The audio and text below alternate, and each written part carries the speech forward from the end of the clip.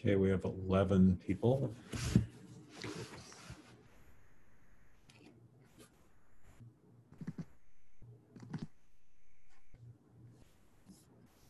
Gallery do this.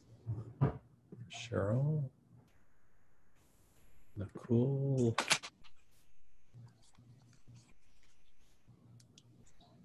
How is everyone? Good. Good. Is it a break or a burden to be doing this today? Or a little of both? A break. All right, good.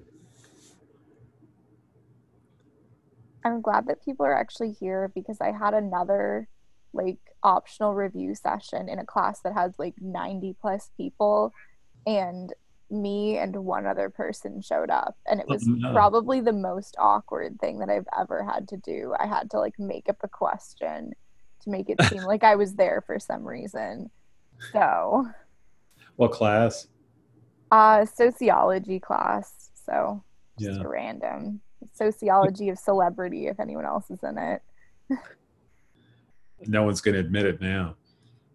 I think it's one of those game theory things, which is that in a class like this, if you don't come, you won't be part of a crowd because the class is small enough that you may think that you're not coming will be noticed. But if there are 90 people in a class, 88 of them think that they're not coming won't be noticed because with 85 people in Zoom, the fact that they're not there just won't.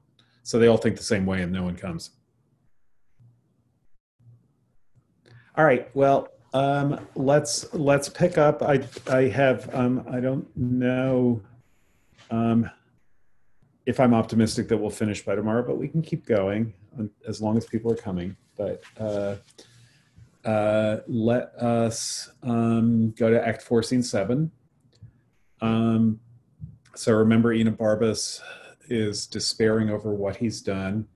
And now we're in the midst of the second battle of Actium.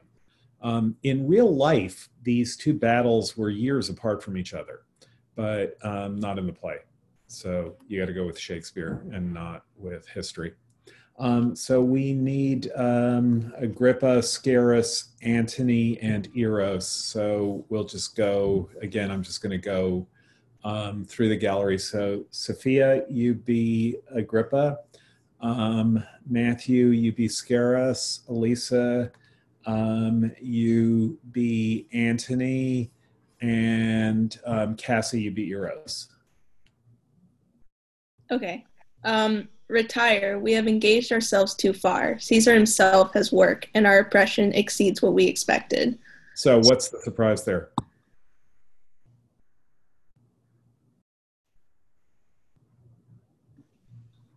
Who is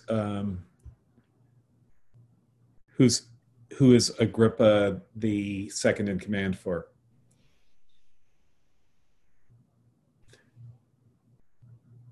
Caesar. Yeah, and so what's Agrippa saying? Antony is like putting up a fight, and they were expecting it to just be like a blowout.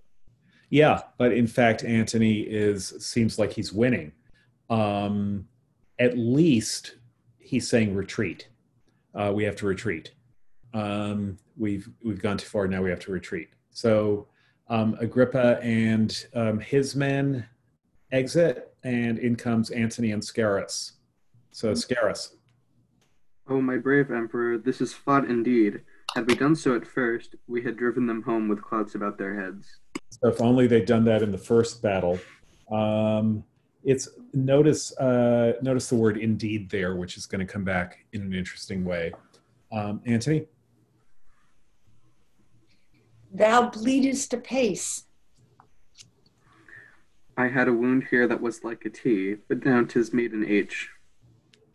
So the joke there is that it's ache, is how it was pronounced then. Oh, okay. Yeah, no modern audience could follow that because H is the letter and ache is the pronunciation. Anthony? They do retire. We'll beat him into bench holes. I have yet room for 6 scotches more. So he's only got an H. He's got there's lots more that he can be wounded. His body has a lot of room for more wounds. Enter Eros. They are beaten, sir, and our advantage serves for a fair victory. Let us score their backs and snatch 'em up as we take hares. Behind, 'tis sport to maul a runner. I will reward thee once for thy sprightly comfort, and tenfold for thy good valor. Come thee on. I'll halt after. So things are looking good. Okay, next scene. We need simply Antony. So why don't you? No, we need Antony and Cleopatra. So why don't? Elisa, why don't you continue as Antony? And are we? Cassie, did you have something in the previous one? Yeah, I was just Eros. You were Eros, right? That was brief enough. Why don't you be Cleopatra? So, Lisa. We have beaten to his camp, run one before, and let the queen know of our guests. Our guests? Our jests? Jests. That is jests as in chanson de geste, or our word gesture, which means it's what we've done. Okay. What we've done, okay. Tomorrow, before the sun shall see us, we'll spill the blood that has today escaped. I thank you all, for doughty-handed are you, and have fought not as you serve the cause, but as it has been each man's like mine. You have shown all Hectors. Enter the city, clip your wives, your friends, tell them your feats, whilst they with joyful tears wash the congealment from your wounds and kiss the honored gashes whole.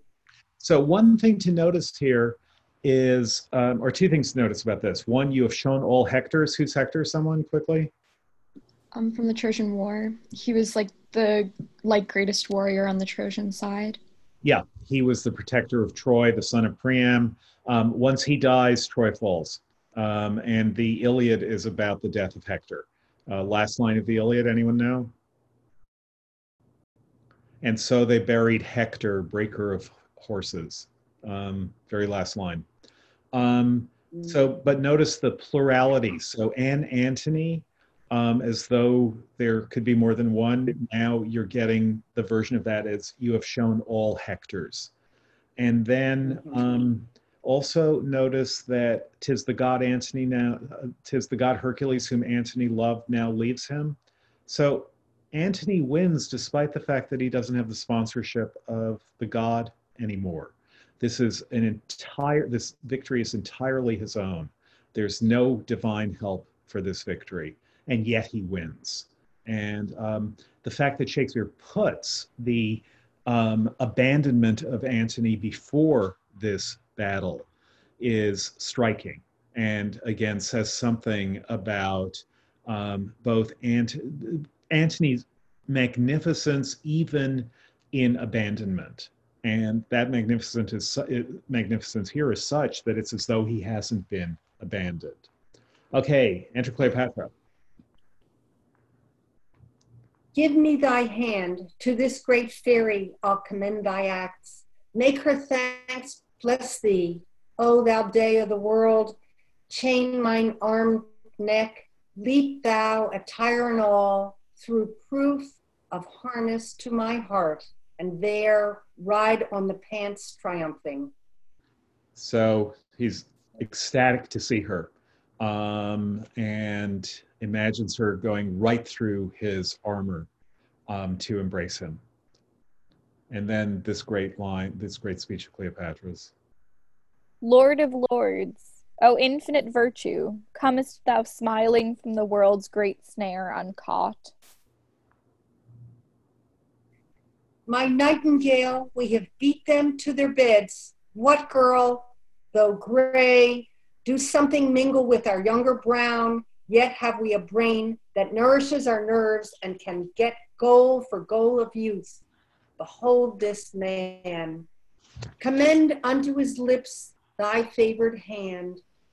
Kiss it, my warrior, he hath fought today as if a god in hate of mankind had destroyed in such a shape. I'll give thee, friend, an armor all of gold. It was a king's.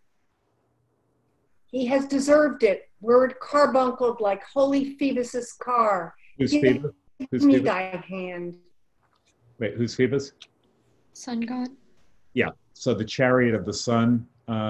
Remember, that's the chariot that his son insists on driving, and that's the creation of the Milky Way. Okay, go on. Though through Alexandria make a jolly march, bear our hacked targets like the men that owe them. Had our great palace the capacity to camp this host, we all would sup together and drink carouses to the next day's fate, which promises royal peril. Trumpeters with brazen din blast you the city's ear.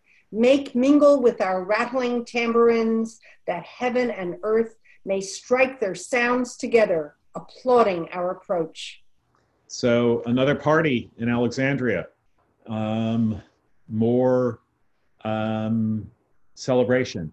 Another gaudy night.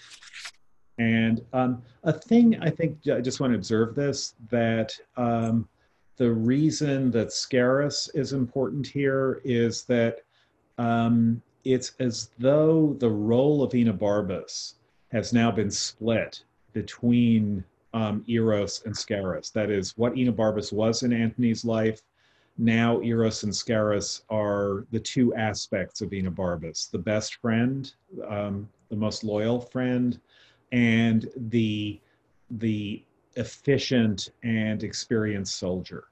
So Antony still has those people around him, even though Enobarbus, to whom we now turn, has abandoned him. So we need a sentry, two people of the watch, and Enobarbus. So we are up to Nakul, you be the sentry. Cheryl, can you be the first watch? Grace, the second watch.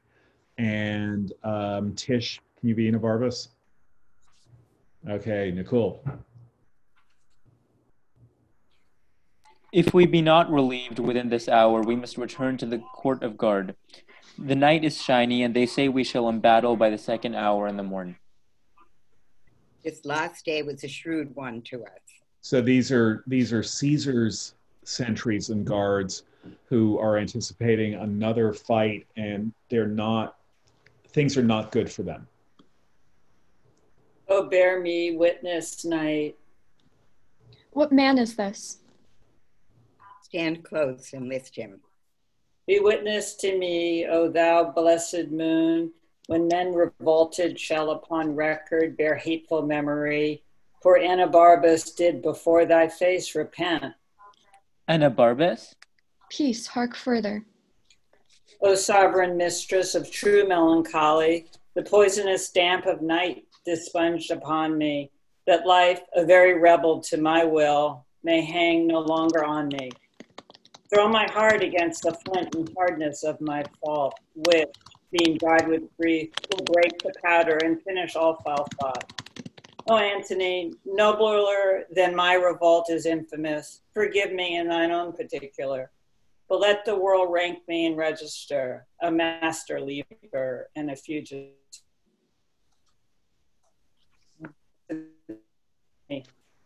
Okay, so again, notice the O Antony there. Antony's not present, and this is yet another moment of calling upon the absent Antony. And then notice the wonderfulness. Again, it's a great way of encapsulating Antony's magnificence. I'm using the word magnificence because that's Aristotle's word. It's not quite, it may sound a little bit off in English, but it's a particular term in Aristotle for someone who is absolutely willing and able to be there for you in any way that you need, and in the most extravagant way. But notice this line: "O Antony, nobler than my revolt is infamous." notice that that's kind of a logical fallacy. It's like taller than me by more than I am shorter than you. Do you see that? Um, that is, Antony's nobility is measured by Enobarbus's infamy. The fact that he sent everything back, the fact that he treated Enobarbus as he did after Enobarbus betrayed him, that should coordinate those two things. Oh, Antony, nobler than my revolt is infamous. But the thing about Antony is that he is so amazing that he transcends the coordination that measures his amazingness. This is another case of measuring where Enobarbus's the infamy of his revolt would be the standard metric, the standard or metric for Antony's nobility. But Antony exceeds that measure. He overflows the measure. So I think that again is just a great line, which really captures everything that we've seen about Antony. Okay, first watch. Let's speak to him. Let's hear him, for the things he misspeaks may concern Caesar. Let's do so, but he sleeps. Swoons, rather, for so bad a prayer as his was never yet for sleep. Go we to him. Awake, sir, awake, speak to us. Hear you, sir? The hand of death hath wrought him. Hark the drums, demurely wake the sleepers. Let us bear him to the court of guard. He is of note. Our honor is fully out. Our hour is fully out. Come on then, he may recover yet. So you could ask yourself, again, this is a technical question, but it goes to what Shakespeare is doing as an expert playwright. Why isn't this just soliloquy? Why do you have Enobarbus? Why does he have to be overheard? And any guesses? We don't have to spend much time on this, but any guesses? I mean, what everyone remembers from this scene is Enobarbus's great speech. And the rest of it, he has two speeches, but they could be a soliloquy. He addresses the moon, and he dies saying, "Oh, Antony, oh, Antony." By the way, notice that dying by saying, "Oh, Antony," when you die, that is going to come back in a really interesting way in Act 5. Who do you think dies saying, "Oh, Antony"? Cleopatra? Cleopatra. Is it Eros? No, Cleopatra is almost right, as we'll see, but not quite. But the almostness of it is going to be the point in Act 5. She wants to die saying, "Oh, Antony," but she doesn't succeed. Okay, so why the watch in the sentry? Maybe so that people know that Enobarbus regrets kind of moving to the other side. Yeah, which people? The first watch in the sentry. Well, but that doesn't matter much. It's more so that we should know. In other words, Shakespeare is offering a history, and if he offers a history, he can't have someone. There's no historical warrant for a speech that no one has heard. So this is like what we talked about at the end of Hamlet. The reason Horatio has to survive is to tell Hamlet's story. There always have to be survivors in anything where we are getting the story after the fact in order to say, yeah, this is how we know. The other reason, and these two reasons they're both true, is that if someone dies on stage, then how do you get to the next scene? So dead bodies always have to be carried off stage. And standard, and that's just standard in Shakespeare. Remember that after Hamlet kills Polonius, he says, "I'll drag the guts to the lobby," and he drags him off stage. There always have to be, at the end of King Lear, the dead bodies are taken off stage. There have to be survivors who do that. And if someone dies alone, no one ever dies alone on stage in Shakespeare. If they're about to die, they'll go off. They'll say, I must die. I'll find some ditch wherein to die, which is what Enobarbus said the last time. And that it would be a surprise that we see him again, because I'll find some ditch wherein to die. That's basically how people who are about to die, they're like elephants. They leave the presence. They leave our presence. But here, so what Shakespeare is doing, again, if you reverse engineer, Shakespeare wanted the surprise of Enobarbus coming back and are actually seeing him die. We thought that that was the end of him, but no, he has one more great speech. And so Shakespeare clearly wanted to put that in, but he can only do it if there are people around who can take him off stage. And he couldn't just go off again and say, okay, now I'm going to die, because he's already done that. So that's reverse engineering. That's why Shakespeare has to have these people overhearing.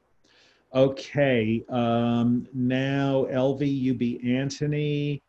Talia, you can be Scarus, and it's short. So Elvie. Their preparation is today by sea. We please them not by land. Sorry, I'm trying to figure out where we are. It may be Act 4, Scene 10, depending on what edition you have. Okay, I have the Folger edition. Okay, I don't know how they do it, but look at Act 4, Scene 10, see if that works. Yeah, it is Act 4, Scene 10 in the Folger. Okay. Oh, okay. For both, my lord. I would they'd fight in the fire or in the air. We'd fight there too, but this it is. Our foot upon the hills adjoining to the city shall stay with us. Order for sea is given. They have put forth a haven, and where their appointment we may best discover and look on their endeavor. Okay, so they're going to now watch one more battle. It's the next day, and they're going to watch the battle again from the hills, but because Caesar has now gone forth by sea, they have to defend by sea. Okay, why don't you, Elvie, you continue being Antony because that was so short. Talia, you continue being Scarus, and Sun Kyung, can you be Caesar? But being charged we will be still by land, which, as I take it, we shall, for his best force is forth to man his galleys, to the vales and hold our best advantage. So just very quickly, what's going on here is now Caesar is afraid they're going to lose at sea, but they're ready. But he's ready to fight by land.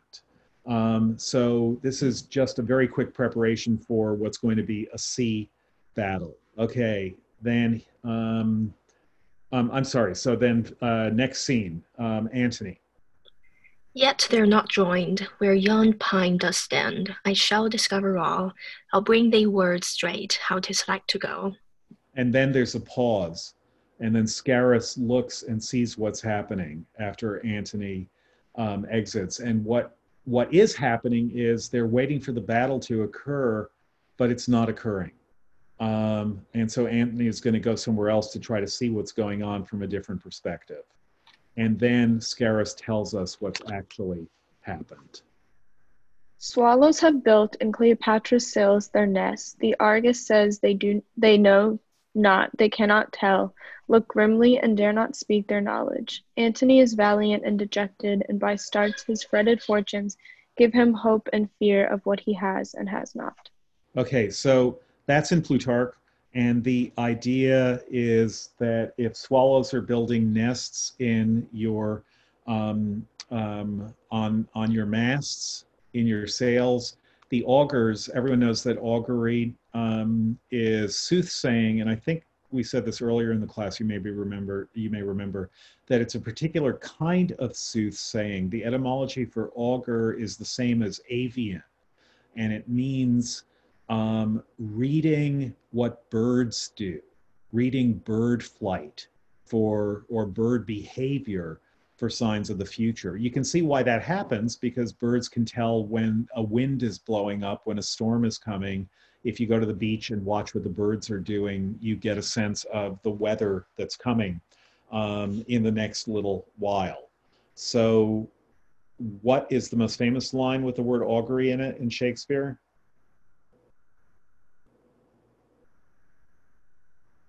I'll prompt you, not a whit.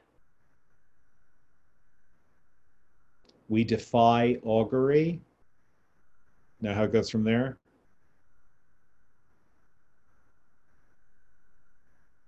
There is a special providence in the fall of a sparrow. What's that from? Hamlet. Yeah. But I looked it up, so. That's right.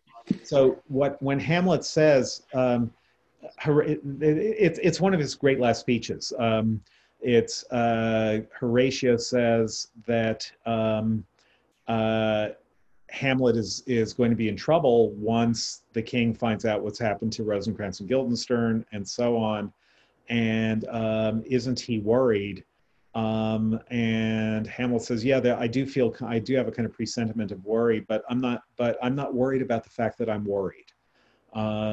He says, we defy augury. And then the famous line, there's a special providence in the fall of a sparrow. That's familiar to everyone.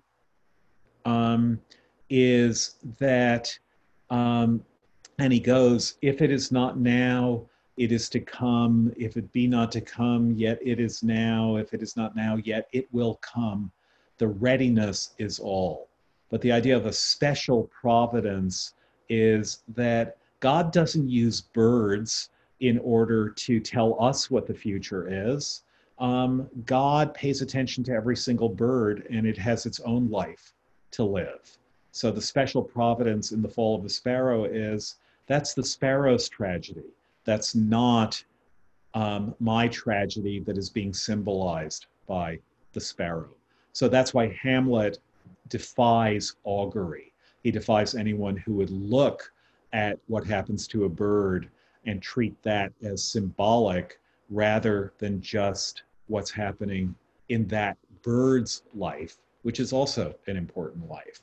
So here the augurs have seen swallows, and they say this is a terrible, terrible sign. It means that we're going to lose. And because they augur that they will lose, they do lose. So enter Antony. Always lost. This foul Egyptian hath betrayed me. My fleet hath yielded to the foe. And yonder they cast their caps up and carouse together like friends long lost. Triple-turned whore, 'tis thou hast sold me to this novice, and my heart makes only worse on thee. Bid them all fly. For when I am revenged upon my charm, I have done all. Bid them all fly, be gone. So he blames her again. This is a repetition of what we saw in the previous, after the previous battle. And Caesar's and Antony's men, they're just celebrating, they're partying. The war is over as far as they're concerned. Exit Scarus, go on. Is it true? I mean, is it fair that he blames her? Let's go on. Okay. O son, thy uprise shall I see no more. Fortune and Antony part here.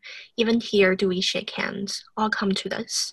The hearts that spanieled me at heels, to whom I gave their wishes, do discandy, melt their sweets on blossoming Caesar, and this pine is barked that overtop them all. Betrayed I am. Wait, stop. Do you remember seeing the word discandy earlier?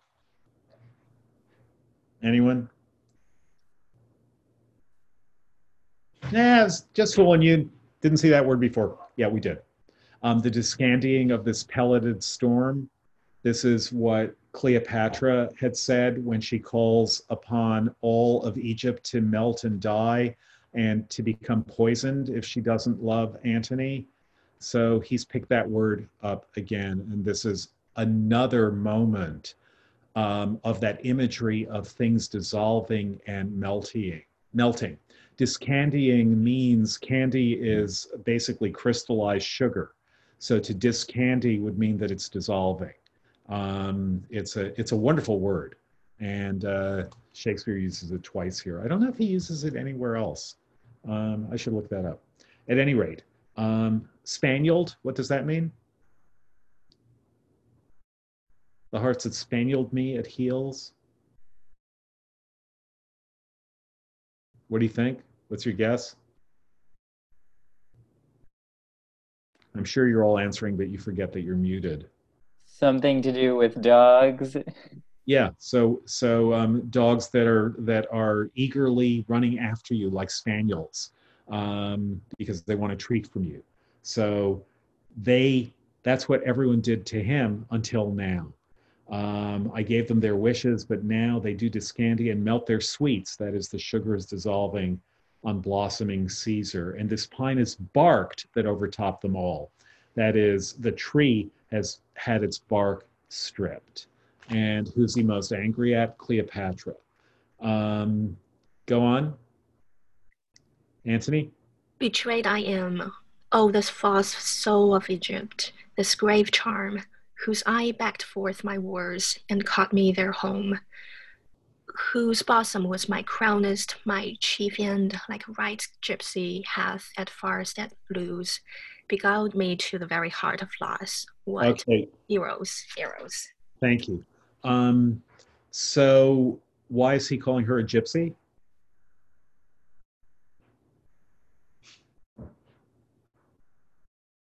Weren't gypsies originally thought to have originated in Egypt? Yes. Or something like that?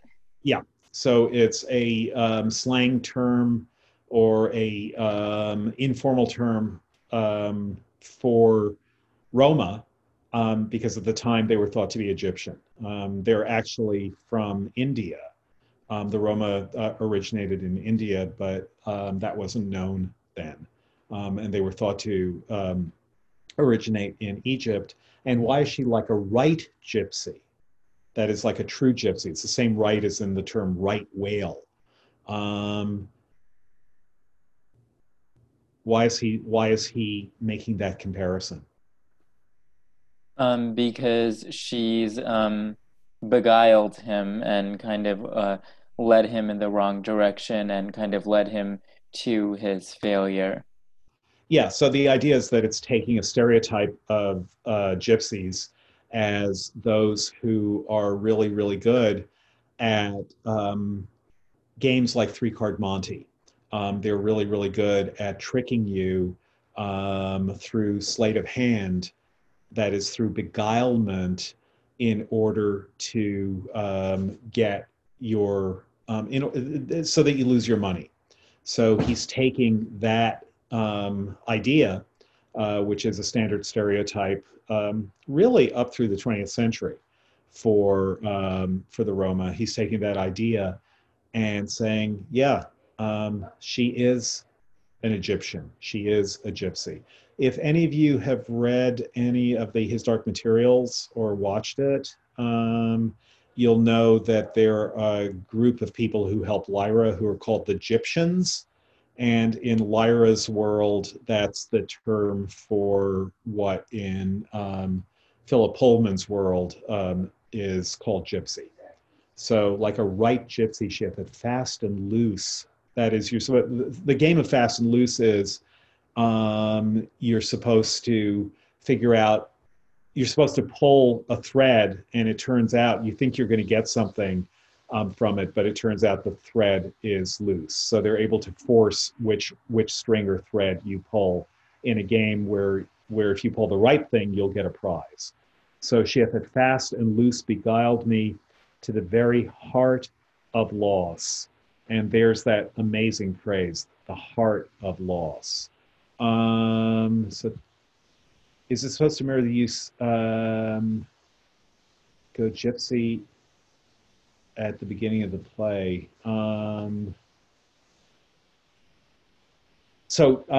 Talia, remind people where, where. In the beginning, like they describe Cleopatra as a gypsy, like Antony doesn't describe her as a gypsy, but I can't remember who it is. Yeah, that he has become. This is he has become the bellows and the fan to cool a gypsy's lust. So it is an insulting term. The idea that you would call the Queen of Egypt a gypsy is that's the insult that you get at the very beginning of the play. But for Antony, there's still a sense of marvel, even as he's complaining. There's still a sense of marvel here, like a right gypsy. She hath had fast and loose beguiled me to the very heart of loss. So Cleopatra comes in, pick up. Ah, thou spell, avant. And who's Cleopatra? Did I not assign Cleopatra? Okay, Emery, can you be Cleopatra? Why is my lord enraged against his love? Vanish, or I shall give thee thy deserving, and blemish Caesar's triumph. Let him take thee, and hoist thee up to the shouting plebeians. Yeah, who are the plebeians? The common people of Rome. Yeah, the two classes in Rome are the plebeians. It survives in the term plebes, who are among other things the underclass people at West Point, and then the patricians, who are the small upper class. It's like the difference between lords and commons in English. For those of you who read Coriolanus, the plebeians are Coriolanus's enemies. Okay, go on. Follow his chariot, like the greatest bard of all thy sex, most monster-like, be shown for poorest diminutives, for doits, and let patient Octavia plow thy visage up with her prepared nails. Okay, so if you're led in triumph, that means that you are imprisoned in chains, sometimes chained up to the triumphal chariot itself. So a Roman triumph was a big, big thing in Rome. And what it means is that you lead the defeated people in a parade, and you lead them captive, and sometimes they're executed at the end of the triumph. So that's what he's wishing for her humiliation, so that the smallest people in Rome, the diminutives, the dolts, will scorn her. And of course, Octavia, who he's now praising the way he had praised Fulvia at her death, might scratch out her eyes. So she leaves. Go on, Antony. 'Tis well thou'rt gone, if it be well to live, but better 'twere thou fell'st into my fury, for one death might have prevented many. Eros, ho! The shirt of Nessus is upon me. Teach me, Alcides, thou mine ancestor, thy rage. Let me lodge leeches on the horns of the moon, and with those hands that grasped the heaviest club, subdue my worthiest self. The witch shall die. To the young Roman boy she hath sold me, and I fall upon this plot. She dies for it. Eros, ho! Okay, so now he's angrier than he's ever been at Cleopatra.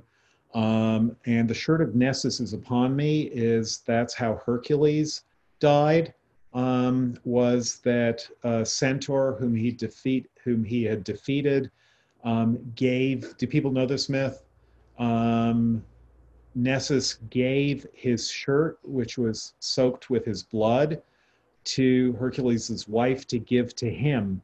As a kind of parting gift, she not knowing that the blood will burn him like acid and drive him crazy. And so when Hercules puts the shirt on, it kills him, but before that he goes into a gigantic rage. And Alcides is Hercules. That is, Alcides is, he's being named by his father. Alcides means son of Alcid. Now he's saying this is happening to himself, but he is going to kill her. The witch shall die, because he now thinks she did sell him out, which she didn't. But because he had seen her with Phidias, and Phidias was, she was negotiating with Phidias, he believes that's what's happened. Tish. Tish, was your hand up? Sort of. How can you be sure she didn't? I'm just surprised by your certainty on that. Well, I think we're going back to the question that we've been asking for the last 2 weeks, which is, how do you know how to interpret people's motives when the only interpretation that you can have is the reactions that other people have to them? And I think that it's the rest of the play. I think maybe at this moment you're supposed to think that that's happened, but it's also the case, I think it matters, that Antony doesn't hear Scarus say, swallows have built in Cleopatra's sails their nest. The augurs say, they know not, they cannot tell, look grimly, and dare not speak their knowledge. That the fact that Antony isn't there when he says that, even if he knows it, the fact that he's not there when Scarus tells us that, means that at that point, we're given the reason that Cleopatra's men don't continue fighting. And it's a powerful, vivid reason. And she's been happy the day before. Comest thou smiling from the world's great snare uncaught, O infinite Lord, love of loves. So she was ecstatic the previous night when they won the battle. So it's going to be really hard to think that she was lying the whole time. And had she been lying the whole time, Caesar wouldn't have anticipated her suicide as he does. He knows that she's likely to commit suicide, as we're going to see in Act 5. He knows she's likely to commit suicide rather than join with him. If she'd sold him out, that would have been the deal. He would have given her what he was offering her, and she would have accepted that. So I think that the way the play is constructed, even here, it's hard to believe that we're supposed to consider the possibility, although Antony does, but Antony is enraged. But by the end of the play, I think it can't be the case that she sold him out. The coming of Dolabella in Act 5, we saw him very briefly earlier, but he's going to be a more important character in Act 5. I think that he is, he may be the decisive proof, or her interaction with him may be the decisive proof of her not having sold him out. Okay, so let's have Sophia, you can be Cleopatra. We've come around again. Matthew, you can be Charmian. Elisa, or no, just next scene. Okay, so just do Cleopatra and Charmian. Very short scene. Okay. Help me, my women. Oh, he's more mad than Telamon for his shield. The boar of the Thessali was never so embossed. The monument. There lock yourself and send him word you are dead. The soul and body rive not more in parting than greatness going off. To the monument, Marty, and go tell him I have slain myself. Say that the last I spoke was Antony, and word it prithee piteously. Hence, Mardian, and bring me how he takes my death. To the monument. Okay, so she wants to die saying Antony. Or she wants Antony to think that she's died saying Antony.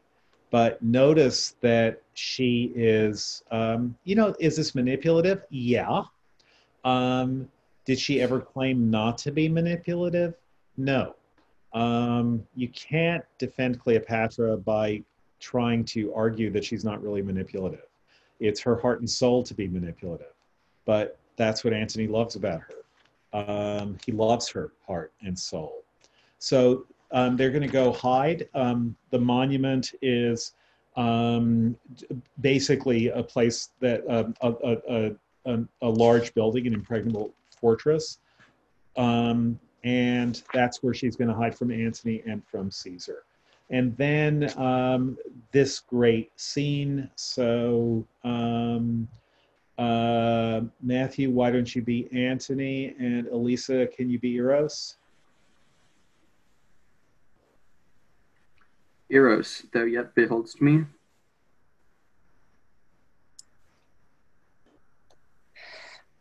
Wait a second, sorry. I, noble lord. Sometime we see a cloud that's dragonish, a vapor sometime like a bear or lion, a towered citadel, a pendant rock, a forked mountain, or blue promontory, with trees upon it that nod unto the world and mock our eyes with air. Thou hast seen these signs? They are black Vespers pageants. So beautiful description of clouds. What's the other famous description of clouds in Shakespeare? Hamlet talking to Polonius.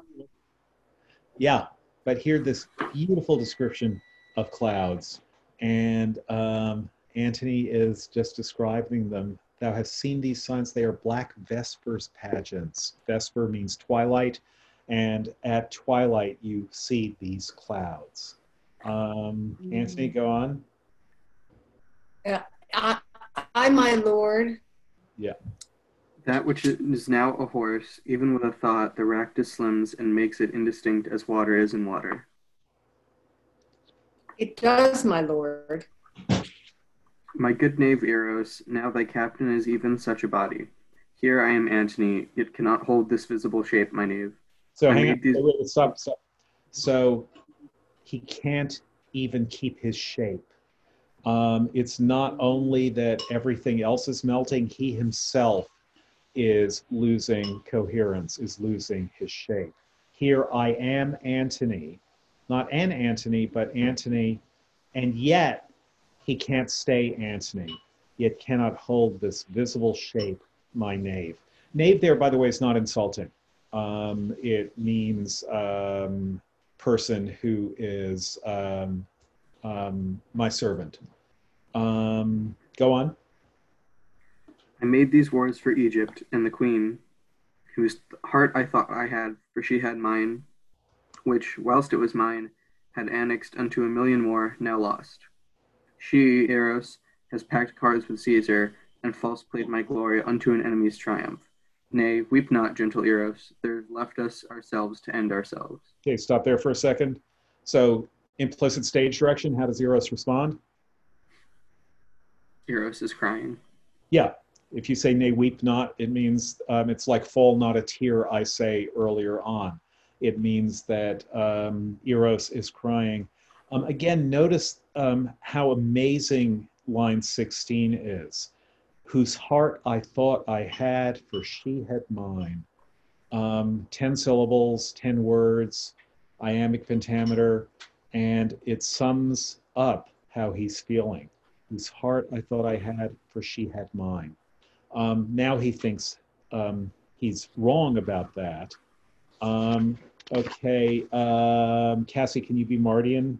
Pick up Antony. O thy vile lady, she has robbed me of my sword.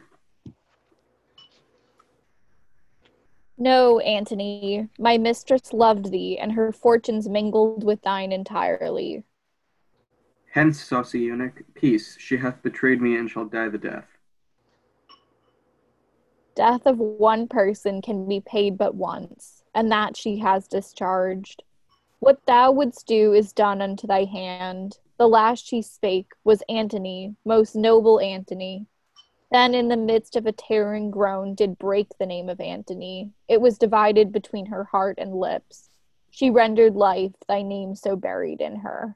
So, quite an image, especially since it's a lie. But what Martin is doing is fleshing out what Cleopatra said he should do, which is he's giving a great death scene, but a death scene that's really something from the previous century. This is how tear-jerking tragedies would have described a death in the 16th century. So the idea is she dies saying, Antony, most noble Antony. And then as she's saying it, she screams because she's killing herself, presumably with a weapon, presumably by sword. And so she goes, and so Mardian describes this as in her heart was the desire to say his name, but she died before she could say the whole thing. She said enough that he knows what's in her heart, but his name is still buried in her heart at the moment that she dies. So it's an elaborate image. It's the kind of image that isn't quite appropriate for Antony and Cleopatra because it's just a little bit too poetic in a familiar and standard way. And so Shakespeare is giving us that image partly because it isn't true, but he's also asking us to notice what Cleopatra, how when she does die, which she will at the end of Act 5, he's asking us to notice the divergence of her actual last words from her invented last words as she gives them here. The American novelist William Saroyan, when he knew he was dying, this was like 5 days before he died, this was in his obituary, called up the New York Times and said to them, I would like to dictate to you my official last words, which he then did. And his official last words were something like, ever since I was a kid, I knew about death, but I always thought it didn't really apply to me. So those are his official last words. So this is what she meant for her last words, but at least as far as Antony would know, but no. Okay, Antony? Dead then? Mardian? Dead. Okay, nice. Well articulated. Very good acting. Where have we seen another very quick moment of disbelief and confirmation about a very similar subject? Anabarbus and Fulvia's death. Yes. Fulvia, thy wife is dead. Dead. And then the same with Enobarbus. Yeah. So that interchange has been prepared for. And then Antony's great speech to Eros. Unarm Eros, the long day's task is done, and we must sleep. That thou departst hence safe does pay thy labor richly. Go, off, pluck off. The sevenfold shield of Ajax cannot keep the battery from my heart. Oh, cleave my sides. Heart, once be stronger than thy continent, crack thy frail case. Apace, Ero, apace. No more a soldier. Bruised pieces go. You have been nobly born from me a while. So now he wants a soliloquy. So to Mardian, it's the fact that I'm not punishing you for the news you bring that repays your labor richly. And now he wants to be alone while he has this great last speech, or so he thinks. I will o'ertake thee, Cleopatra, and weep for my pardon. So it must be, for now all length is torture. Since the torch is out, So lie stop down a and second. Wait, stop. I'm sorry to keep interrupting, and I'm sorry for the syncopation of the interruption. But this is, again, one of the only 2 or 3 times that he calls Cleopatra by name. And he does it the way people have been calling him by name in his absence. Now she's absent, and he speaks to the absent Cleopatra. I will o'ertake thee, Cleopatra, and weep for my pardon. And then look at the strange wordplay in the next line. All length is torture, since the torch is out. So it's the torch has turned into torture. Okay, go on. Since the torch is out, lie down and stray no farther. Now all labor mars what it does. Yea, very force entangles itself with strength. Sail then, and all is done. Eros, I come, my queen. Eros, stay for me. Where souls do couch on flowers will hand in hand and with our sprightly port make the ghosts gaze. Dido and her Aeneas shall want troops, and all the haunch will be ours. Come, Eros, Eros. Okay, stop for a sec. How many people have read the Aeneid? Or the first 6 books of the Aeneid? Ooh, well, time to read it. What happens in the Aeneid is that Aeneas leaves Dido in order to go found Rome, and Dido commits suicide in grief and despair. And then 2 books of the Aeneid later, Aeneas does the thing that you do in epic, which is, and that you do in Philip Pullman too, for that matter, and that you do in Dante, which is you descend to the underworld to talk to the dead. And so Aeneas descends to the underworld, and he sees his father there, and he sees various other people, and he sees Dido. And he speaks to Dido, but she looks at him in silence and turns away. And so Antony is misremembering what happens in the Aeneid. He imagines a reunion in the afterlife, but in the Aeneid there is no reunion between Dido and her Aeneas. So, but this play will give us a reunion. So here comes Eros. Eros.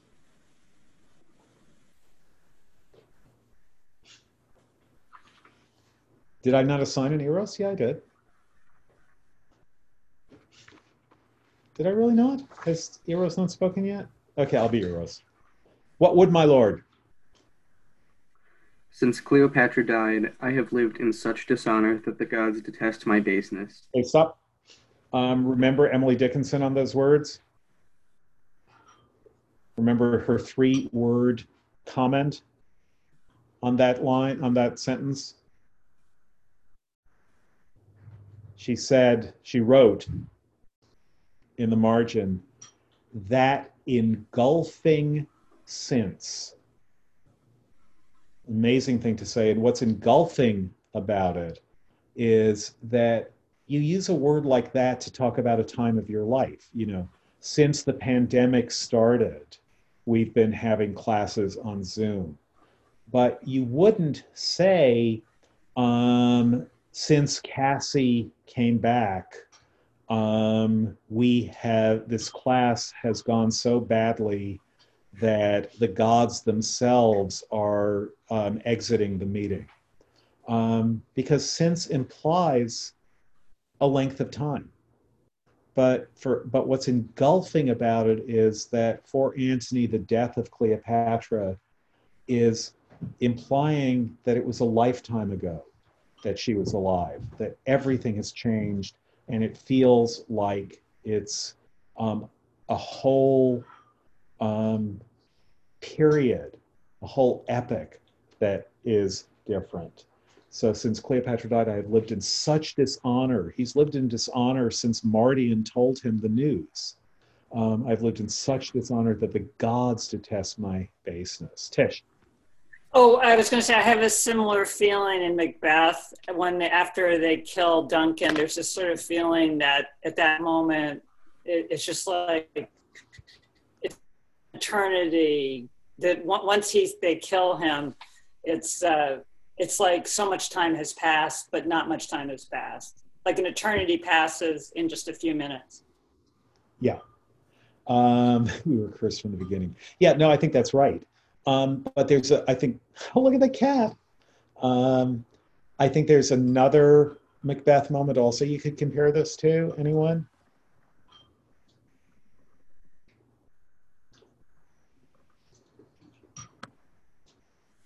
After Macbeth finds Lady Macbeth dead? Yeah, after her death is reported to him. He doesn't find her. Tomorrow. Yeah, but before that, it's she should have died hereafter. There would have been a time for such a word. And remember, there's the ambiguity as to whether should means she ought to have or she would have. If, as seems quite likely, this is the flip side of that moment, if it seems quite likely, at least we can imagine that Shakespeare is writing those two scenes on the same day. Obviously we don't know and can never know, but he certainly was writing the plays at the same time. So if we telescope those two scenes, or even if we think that he recognized the similarity of the scenes and would have tinkered with one after writing the other, or vice versa, then you can get the idea that should would mean something like it would have happened no matter what. In other words, that it's now Lady Macbeth is dead, and Macbeth's response to that is to think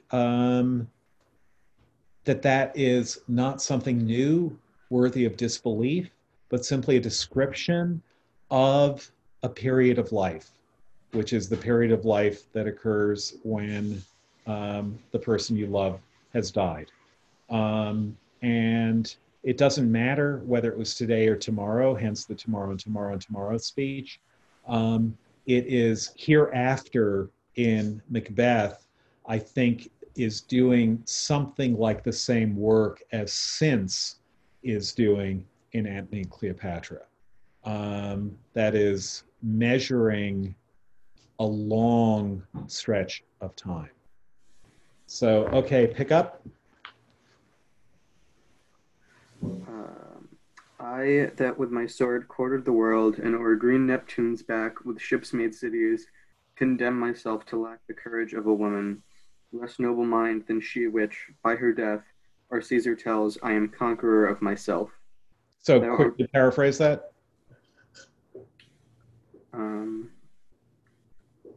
She died more noble and courageous than I am because it robs Caesar of his victory, in a sense. Good, right. So, and she's shown him what he's supposed to do. So now he says to Eros, go on. Thou art sworn, Eros, that when the exigent should come, which now is come indeed, when I should see behind me the inevitable prosecution of disgrace and horror, that on my command thou then wouldst kill me. Do it, the time is come. Thou strikest not me, 'tis Caesar thou defeatest. Put color in thy cheek. So Eros has sworn to kill Antony when it was time. This is Roman suicide. Eros, oh, am I Eros? The gods withhold me. Shall I do that which all the Parthian darts, though enemy, lost aim and could not? So again, the Parthians. Antony? Eros, wouldst thou be windowed in great Rome, and see thy master thus with pleached arms, bending down his corrigible neck, his face subdued to penetrative shame, whilst the wheeled seat of fortunate Caesar drawn before him branded his baseness that ensued? So do you want to see me led in triumph while Caesar is triumphant over me? I would not see it. Come then, for with a wound I must be cured. Draw that thy honest sword, which thou hast worn, more useful for thy country. Oh, sir, pardon me. That is, don't make me do it. When I did make thee free, sworest thou not then to do this when I bade thee? Do it at once, or thy precedent services are all but accidents unpurposed. Draw and come. Sorry. Turn from me then that noble countenance wherein the worship of the whole world lies. So I don't want to see your face while I do it. Lo thee. My sword is drawn. Then let it do at once the thing why thou hast drawn it. My dear master, my captain, and my emperor, let me say before I strike this bloody stroke, farewell. 'Tis said, man, and farewell. Farewell, great chief. Shall I strike now? Now, Eros. Why, there, then. So Eros kills himself. Thus do I escape the sorrow of Antony's death. Thrice nobler than myself, thou teachest me, O valiant Eros, what I should and thou couldst not. My queen and Eros have by their brave instruction got upon me a nobleness in their record, but I will be a bridegroom in my death and run into it as to a lover's bed. Come then, and, Eros, thy master dies thy scholar. To do thus, I learned of thee. How? Not dead, not dead. The guard, ho, oh, dispatch me. So he is, where have we seen the phrase do thus before?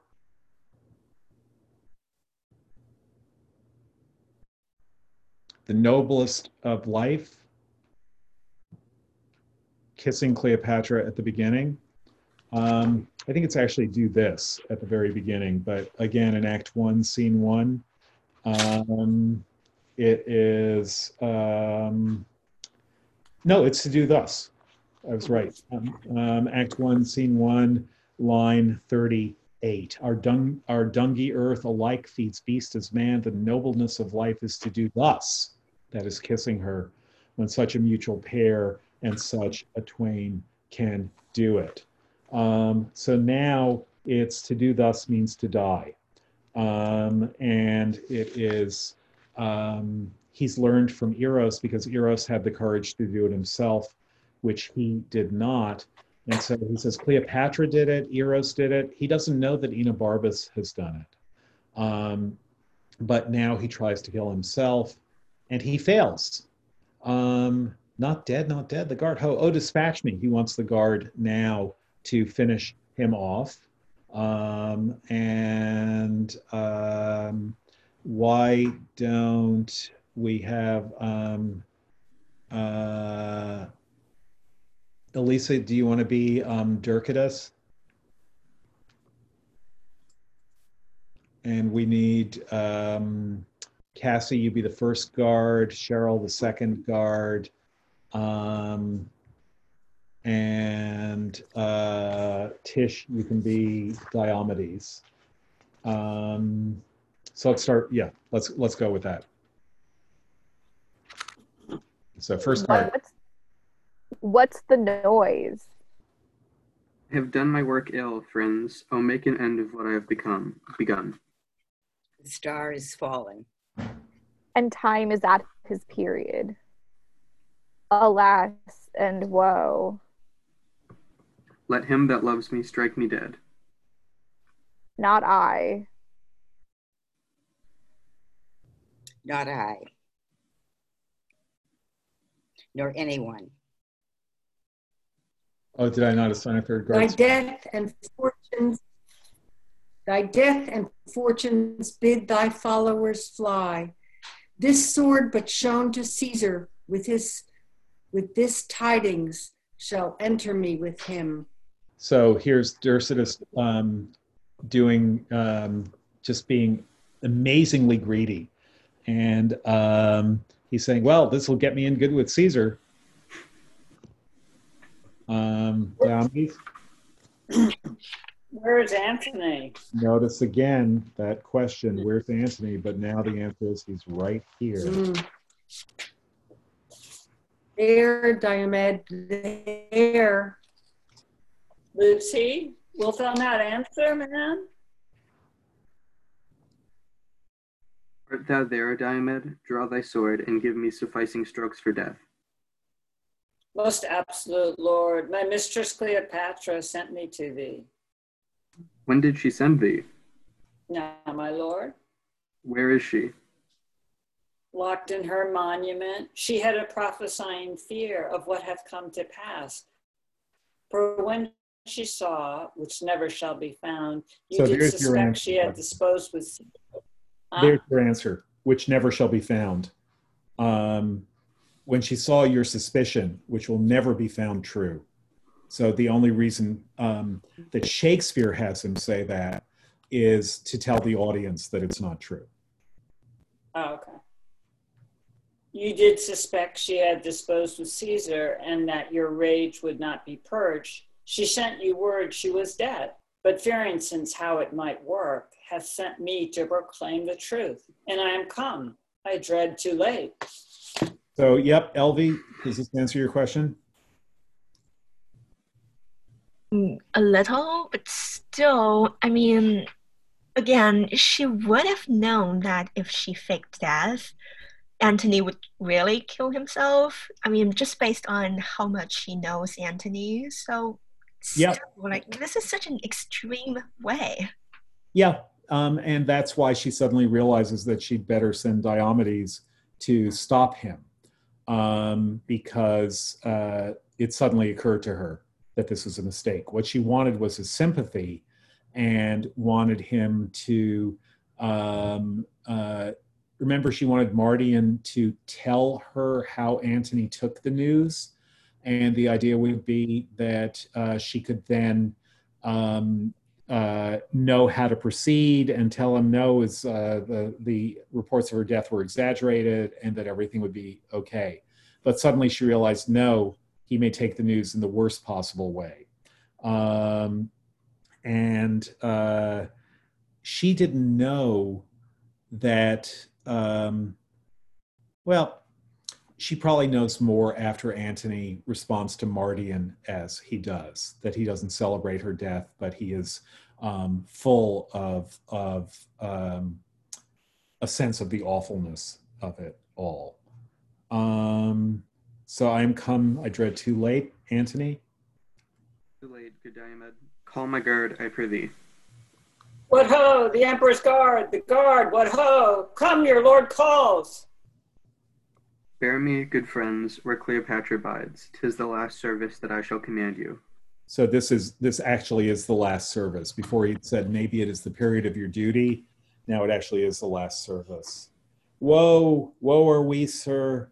You may not live to wear all your true followers out. Most heavy day. Nay, good my fellows, do not please sharp fate to grace it with your sorrows. Bid that welcome which comes to punish us, and we punish it, seeming to bear it lightly. Take me up. I have led you oft. Carry me now, good friends, and have my thanks for all. So right now he is mortally wounded. Okay, Cleopatra. We're going to need Cleopatra, a Charmian. Diomedes, you can continue being Diomedes. And you did yeoman's labor, Matthew. So why don't we have Cassie be Antony? And will we get to the end of this scene? Probably not, but let's go as far as we can. So enter Cleopatra and her maids in the monument aloft. You know that on the Elizabethan stage, there is a kind of small platform stage in the back of the stage. Can people picture this? Have you all seen pictures of this at some point? So what there is there's a stage, and then on the back of the stage, there is a raised platform, which usually will have a curtain hanging down from it, so you don't worry about what's happening under the platform. And usually you don't notice it, but there'll be a raised platform, and then it's possible for people to show up above. As in Richard II, it's when Richard appears at the top of the battlements, he goes into that platform. When Cleopatra is looking down at Romeo, she's looking down from that platform. When there's a curtain there, Polonius may hide behind the curtain that descends from the platform and gets stabbed behind it. So it's a standard bit of stage architecture. And that is now going to be the monument for Cleopatra. So that's why she and her maids are aloft. So Cleopatra.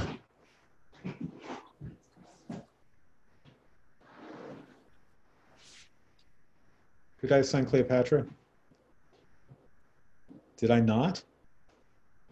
I feel sure that I did. Okay.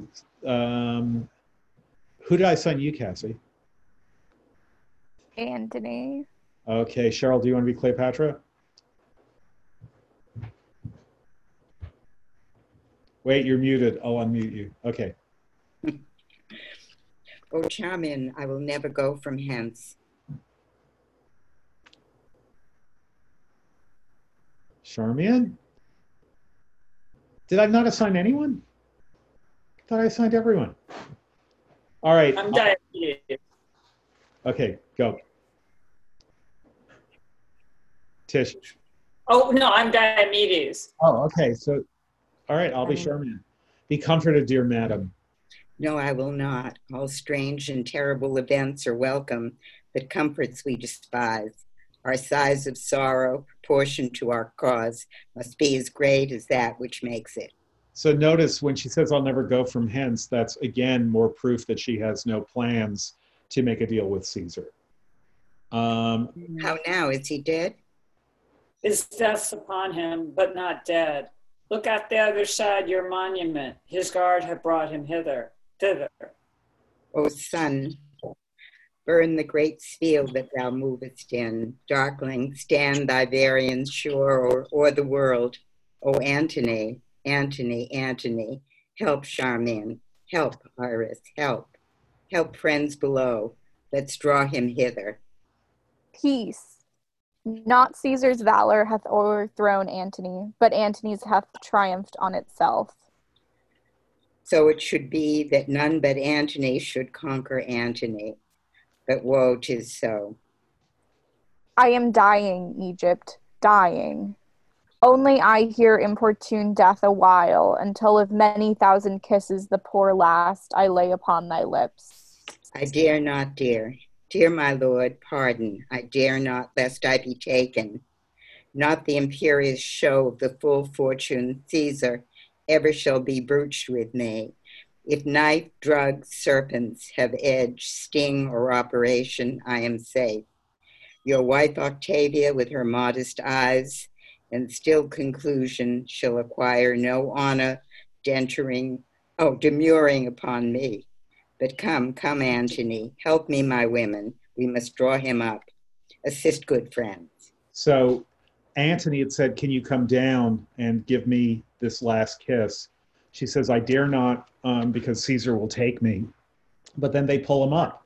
Remember earlier on, she'd said of every fish that she'll think every one of them an Antony and say, aha, you're caught. So now it's as though she actually is pulling him up as the way she had pulled up fishes from before. And this is, just think how astonishingly amazing it is of Shakespeare to do this, that here is the last reunion. We didn't see their reunion, remember, in the marketplace. Now here's the last reunion of Antony and Cleopatra. And Shakespeare makes it occur farcically, not in order. You know, the idea of what you're seeing on stage is he's being pulled up by pulleys, but he's doing it not in order to make fun of this, but to show that that decorum, that doing things the way tragedy is supposed to do it and being responsible, let's say, to the genre of tragedy, is not their way. That what they do at the moment of Antony's death, and you'll see this also at the moment of Cleopatra's death, they're still doing it in a joking way. And it's not even gallows humor. It's that they so just take off from each other. They're so, each makes the other so effervescent that they are always delightful, even, and it doesn't undo the tragedy, but they're always delightful, even at the moment of tragedy. Tish. Yeah, I feel like, I'm not positive about this, but when they first met at Cydnus, there was this question of whether Cleopatra was in town and Antony was arriving, and would she go to his place or would he go to her place? Right. And there was a similar kind of a thing, and I think he ended up going to her place. Yeah, exactly. Yeah, good. So that's a really good, that's the description that Enobarbus gives. And yeah, this could be the enactment. That's great. The enactment of their original meeting. We're now finally seeing it at the moment of Antony's death. So they begin lifting him up. Antony? Sorry. Oh, quick, or I am gone. Here's sport indeed. How heavy weighs my lord. Our strength is all gone into heaviness. That makes the weight. Had I great Juno's power, the strong wind Mercury should fetch thee up and set thee by Jove's side. Yet come a little. Wishes were ever were fools. Oh, come, come, come. So they heave the stage direction. They heave Antony aloft to Cleopatra. And welcome, welcome. die when thou hast lived. Quicken with kissing. Had my lips that power, thus would I wear them out. Ah, heavy sight. I am dying, Egypt, dying. Give me some wine and let me speak a little. No, let me speak, and let me rail so high that the false huswife fortune break her wheel, provoked by my offense. One word, sweet queen. Of Caesar seek your honor with safety. Oh. They do not go together. Gentle, so her honor and herself do not go together. Go on. gentle, hear me. None about Caesar trust but Proculius. So that's good to know that we should trust Proculius, right? Information we can use. Go on. My resolution and my hands I'll trust. None about Caesar. So what does my resolution in my hands I'll trust mean? She's going to kill herself. Yeah, she trusts her own resolution to kill herself by her own hands. Let's just get to his death. Antony? The miserable change now at my end, lament nor sorrow at, but please your thoughts in feeding them with those my former fortunes, wherein I lived the greatest prince of the world, the noblest, and do now not basely die, not cowardly put off my helmet to my countrymen, a Roman valiantly vanquished. Now my spirit is going, I can no more. Noblest of men, wouldst die?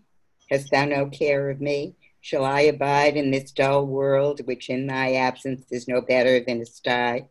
O see my women, the crown o'er the earth doth melt, my lord.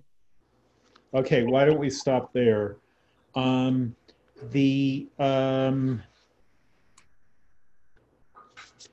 quick story.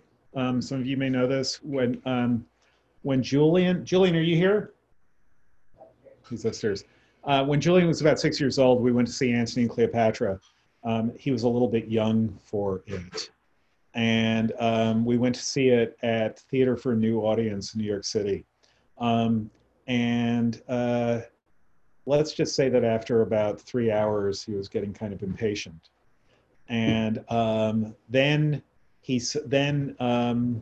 Antony finally tells Eros to kill him. And Julian, who is eager for the play to end, just said to me, "Good, he's going to kill himself now. The play's going to be over." And I said, "Not that fast." And then Eros kills himself, and then Antony plunges himself upon the sword, and Julian said, "Good, now he'll die. The play's going to be over." And I said, "Not quite yet." And finally, after another 45 minutes or so, when Cleopatra dies, he just looked at me in the sweetest way and said, "Is it going to be over now?" And I said, "Yeah, it is." So we're getting there. It's not over yet, but it's possible that we'll finish tomorrow. So see, I hope all of you, but at least some of you and maybe some others tomorrow at 12:30. And Emery, we're supposed to talk now, right? Yeah, I think so. Okay, so because this is being recorded, I'm just going to send you another link for another Zoom meeting so that it doesn't get recorded with the class. So just check your email in about 2 minutes. And see you all tomorrow. Stay safe. Bye-bye. Thank you. Thank you. Thank you. Bye, everyone.